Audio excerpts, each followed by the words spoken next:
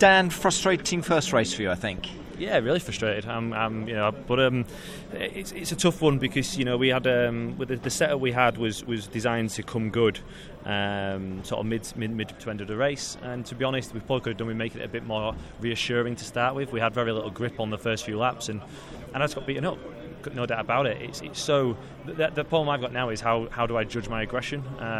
When you're racing people that I've got nothing to race for, the only thing they want to do is score good points for whether they're trying to win or just get higher up in higher up the grid. I'm trying to protect this, my position in the championship and move forward. But the last thing I want is to be too aggressive and get caught out, or not be aggressive enough and get caught out. It's a real minefield, and just look at what happened at Colin.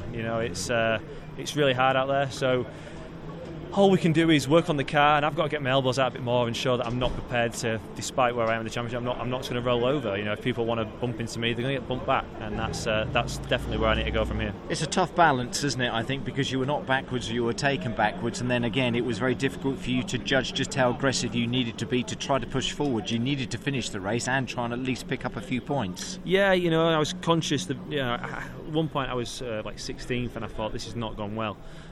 Now the car's good and I want to come back through, and I'm stuck because obviously there's a dry line but it's pretty damp off it, so if you put a wheel either side to overtake, you don't stop, so you're in trouble then really. Did what I could, came back to 11th, but for sure that was a missed opportunity to probably finish a bit higher up really. But these things happen, it's done. Finally, first time in a long time I can take a load of weight out of the thing. 42 kilos coming out now.